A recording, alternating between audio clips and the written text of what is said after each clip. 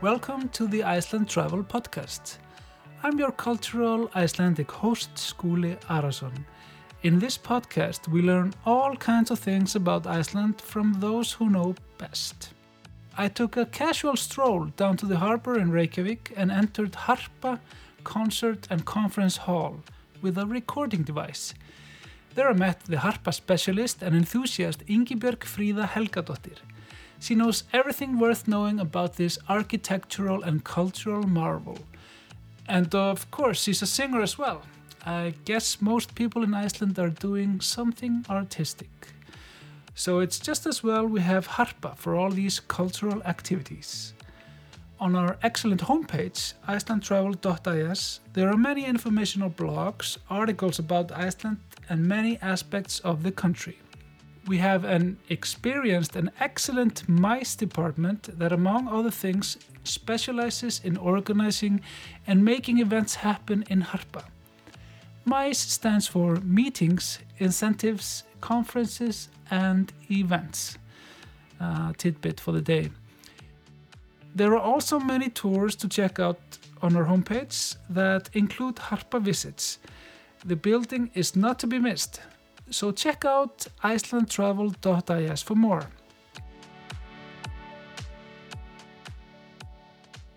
You can also follow us on Instagram, Facebook, Twitter and YouTube. Get cultural and press those like and subscription buttons and get all the Iceland content and inspiration we have online. Let's head on down to Harpa. Hello Ingibjörg. Hey! Nice to meet you. Nice to meet you. Nice to be here. Nice to be here in Harpa. Mm-hmm. For me, it's been a while now. Yeah. Understandably so. Yeah. But always lovely and kind of, to me, always different because it has so many facets as a building, right? That's my main selling point for Harpa, really. Personally, I feel that no day is the same here, and every day I show up for work and I have to go over the day's plan to see what's going on. Most of the time I'm amazed at how diverse the events can be and how big and small and this is going on, and then there's a food competition here, there's a concert here, there's something going on everywhere. So really this is what I think is most charming about Harpa, is the diverse program we offer.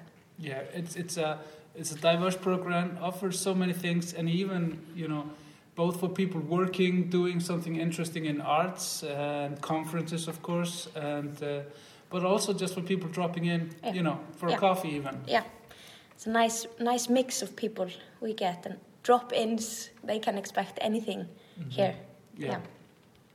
The building is not so old. Of course, it's like you can even also look at it like a piece of art. It's just standing there, and on its own probably would just be justifiably nice, right? Yeah. It's great to look at. Has great reflections on the sun, everything. Yeah. But of course, filled with stuff. Yeah. And how old is it now? It's 10 years old. Okay. This year, 2021, we're celebrating 10 years of Harpa. So in 2011, we formally opened after about 5 years or so in construction. Not so long. Not so long, not compared to how complex this building is. So it's really remarkable how quickly it was built, especially because in the middle of the construction there was something called the financial crisis, and everything was kind of went up in the air, and everything had to be kind of reconsidered and changed and planned. So construction for the building was, I think, around 40% underway in 2008 when the bank system collapsed here in October. So everything stopped for Harpa. All the workers left, and it kind of literally froze. It was during winter, it snowed on Harpa, and it was kind of disheartening, especially for the art lovers of Iceland that had waited for a new concert hall for centuries. Yeah.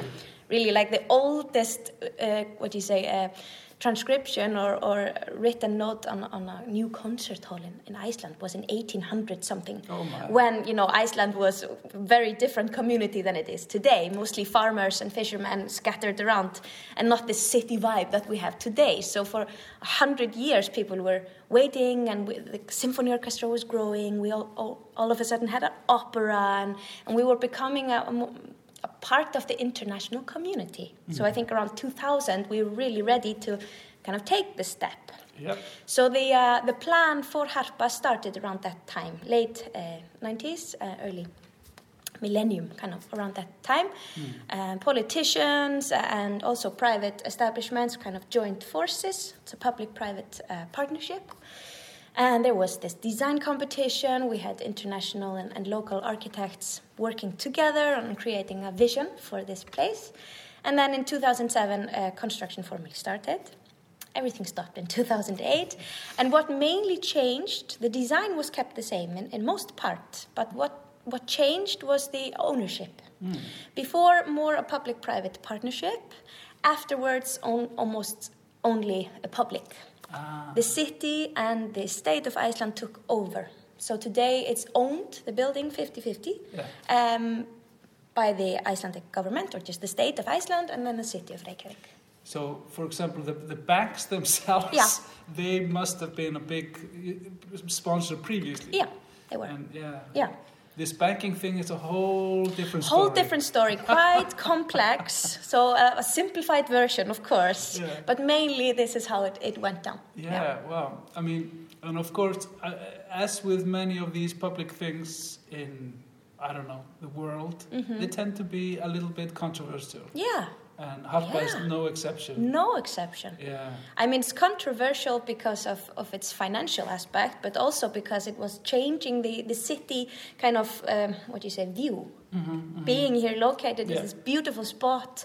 So we are Icelandic people always say we are so used to the space. We always like to see hundreds of meters away from us. Yeah. You know, we're used to that space. So having something as big as this located here, of course, it changed the city view, but also, you know, having this financial part kind of woven into it, and then all of a sudden a fully publicly sponsored and owned thing. I think all Icelanders felt more invested in it, for good and bad. Yeah. Some people didn't want to be invested. No. Other people felt, well, now Harpa is mine. Everything that happens here concerns me. Yeah. I think it's a good thing. I mean, a beautiful thing, but it's like a family now. You know, there are conflicts all the time, but beautiful things happen as well. Yeah, and it's down by the harbor, and of course one of the charming little things now that is the little boat harbor on the side of the building. Yeah, it's beautiful. It's a little extension of maybe what used to be, and people could, you know, say instead of watching at the Mount Esja from, you know, the center or Arnarhóll, you usually see it anyway. You see it anyway. You see it anyway. We're just so used to the wilderness being just there. In our opinion, probably there are other buildings that are more controversial. Yes. And the good thing about Harpa as well is that it's surrounded by windows. So if you are inside, you can see outside almost anywhere, except inside the concert halls themselves, of course. But in the public space, there are windows everywhere. Yeah, so, and Harpa contains many halls for smaller and bigger events. Yeah. It's like down to even installation events, cocktail parties, whatever. But the main drawing point is the Eldborg, right? Yeah, the biggest concert hall. Yeah. So the driving force behind Harpa was the symphony orchestra's need for a new concert hall. It was founded in 1950, the orchestra, and always kind of placed in temporary housing. It was before playing in a movie theater and a lecture hall in the university complex. Acoustically not good enough, and kind of for years that was always the push. You know, we need to get them a better hall. So Eldborg is, I would say, the reason for Harpa, and then everything else kind of built and puzzled around that. So now the symphony orchestra is mainly in Eldborg Concert Hall. That fits around 1,800 in seats. It has these balconies, beautiful red interior, named after a volcano. It's all very, you know, to me, poetic. And also, it's shaped kind of differently because it's kind of a short hall, but tall. Yeah. So when you're sitting there, when you're being imaginative. To me, it would be like sitting in the middle of a volcano. Yeah. It's because you can feel the power of the music, everything rising up from the stage. Exactly. Going to the ceiling. Yeah, and the acoustics are, of course, designed that way. Mm-hmm. So Harpa, the whole complex was designed by a Danish architectural firm called Henning Larsen Architects. Mm. And they worked with local architects called Artec. And then they brought in a special acoustic consulting company. Mm. Artec, of course, the acoustic consulting company, the Icelandic architects called Batterið. Yeah. So this Artec sound designing team, they came here and worked on every hall, figuring out the best way to kind of have naturally good reverberation for classical music, such as the orchestra, but also having possibilities of changing the sound of the space, so it also fits pop artists and bands and DJing and conferences and everything. So it has all these different aspects to it that you can use to change the area. So you can go to a symphony orchestra concert in the afternoon, and then for a few hours we change everything, and there's a rock concert in the evening. Yeah, and so they can like lower the ceiling, open some pull down drapes, open the big walls, acoustic chambers behind the space. It's all very adventurous. It's futuristic. It's really futuristic. Really is. It's interesting that I love to go to the symphony and all kinds of concerts. Actually, myself, I have not been in so many pop concerts there for some reason. Mm. But I love the acoustics on the top floor. Yeah. Yeah, I mean, I've been to a concert where there were, for example, only a pianist, just a solo pianist, and I was sitting probably around like 50 yards or meters or whatever from him. Mm-hmm. But I was looking down, I saw his fingers, flying away on the keyboard, and the acoustics were just excellent. Yeah. I recommend the top seats most of the time, especially for young people and students like myself. I've been, we don't have maybe the money to buy the most expensive seats, but acoustically, the sound up there is great, and the tickets tend to be less, more cheap. So win-win, It's a win-win for us. It's a win-win. We love the sound anyway, so that's the main But thing. if you want to see really the tiny finger movements, then, you have the option of going closer, of course. Of course. Yeah. Yeah. And then in the building you have these concert halls just like Eldborg and smaller concert halls for more poppy things. I mean, the Icelandic Airwaves used to live here for about 2-3 years, something like that. Mm-hmm. And they had more classical events, of course, in the Eldborg place, and then the biggest venues like in Silverberg. Yeah. So we have concert halls that are both fitted for a seated audience, like the Eldborg Hall, everyone sits down, that's just the way it is. But then we have 4 halls in total, but the 2 middle ones are both with just flat floor and no fixed seating. So you can have like a rave, or a disco party, or even a seated event with dinner and gala dinner events. So I really like the flexibility of those halls.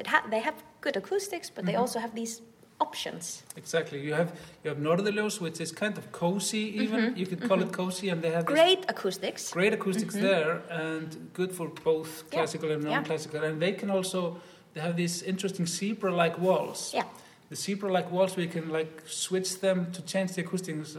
It's very charming. And of course, Silverberg, you can switch into 2 halls for smaller events. Yeah. And the most fun thing I did there, I've been there many times for various reasons, that was the Björk Biophilia tour. Yeah. And she did this excellent, strange stage in the middle of the hall. So there was like a cube, and you had musicians in each corner and in the center, and people standing all around the stage. It was like a little family meeting or something. Yeah. I stood by the drummer. Yeah, you can choose. Yeah. I also went to a concert once in the same hall where you walked in, the floor was empty, no seats, and you kind of didn't really know what to do. And then there was this line from the ceiling and an electric guitar hanging in that line. And then the guy walked in. I don't remember his name right now, but he walked in and he played, really great guitarist. And then he kind of took the guitar and flung it around. And everyone kind of had to bow down. And it was the effect was great. He just kind of strummed the strings and then he flung it around. So the sound changed all around you. And you had to be very quick on your feet not to get, hit by an electric guitar. Insane guitar pendulum, driving around your head. But that was the same hall, you can design it however you like. Yeah. It's beautiful. Yeah. And then, of course, it's popular for Icelandic people, and I would say most people to dine maybe before even they go, because there are some restaurant options here also. Yeah. There are restaurant options, both kind of more formal and then also more informal, more kind of bar, bistro, atmosphere. Yeah. So you can grab a drink before or after a show. Sometimes there's something connected to the event you're going to, something located in front of the hall. Changeable all the time. Different things. Different things and even available in many locations in the building. If you have like a special group or something, you can always arrange those things. And that's what makes my job. I've been working here for almost 7 or 8 years now as a tour guide. So I welcome big and small groups from all around the world and Icelanders as well to kind of tour around. And every time I come here, I really have to go carefully over the schedule so I don't, take my group into some private meeting or, sometimes once I almost bombarded a wedding ceremony because the weather was horrible outside and somebody changed the outside wedding reception to inside, so they used the public space and it was just kind of geared off, but I didn't notice before I walked ahead, so then I was like, let's not disturb that wedding that's going on here. But I love it, it's so vibrant, and that's what makes my tours also so interesting, because I can tell to my guests, this just happened now. We're just welcoming this beautiful couple, It's inside. Always nice when pieces of art like Harpa are very much alive. Yeah.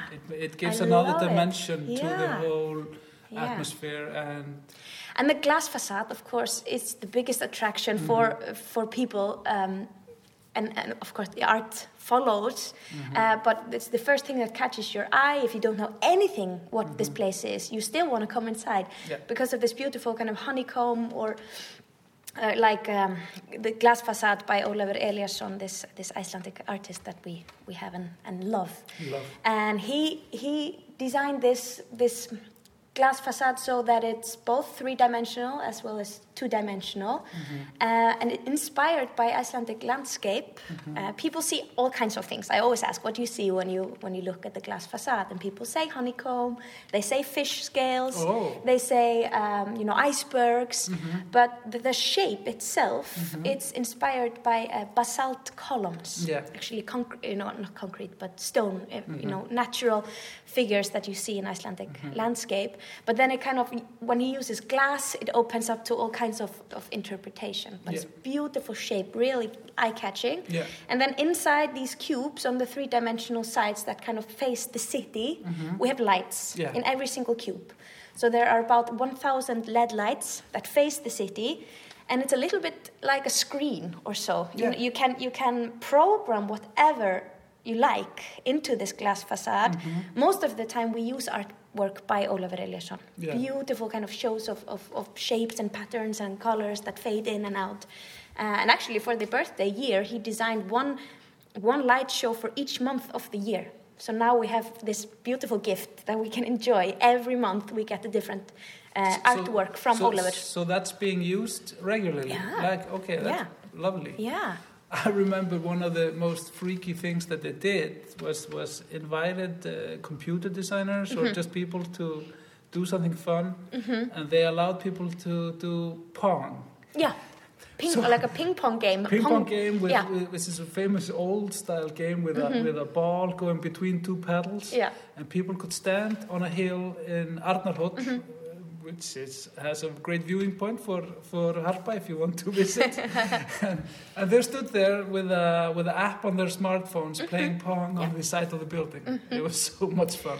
I always tell this story. It's really fun, this game. They've also invited or we have invited the public in many ways to interact with this glass facade, doing also just their own artwork. Once there was like a keyboard or not a piano, but like a light piano, we called it. Like interactive light piano installed inside the public space. You could play it and change the colors of the facade. So, it's like I've sometimes said, it's like a communication board between Harpa and the rest of the world, this glass facade. It's lovely.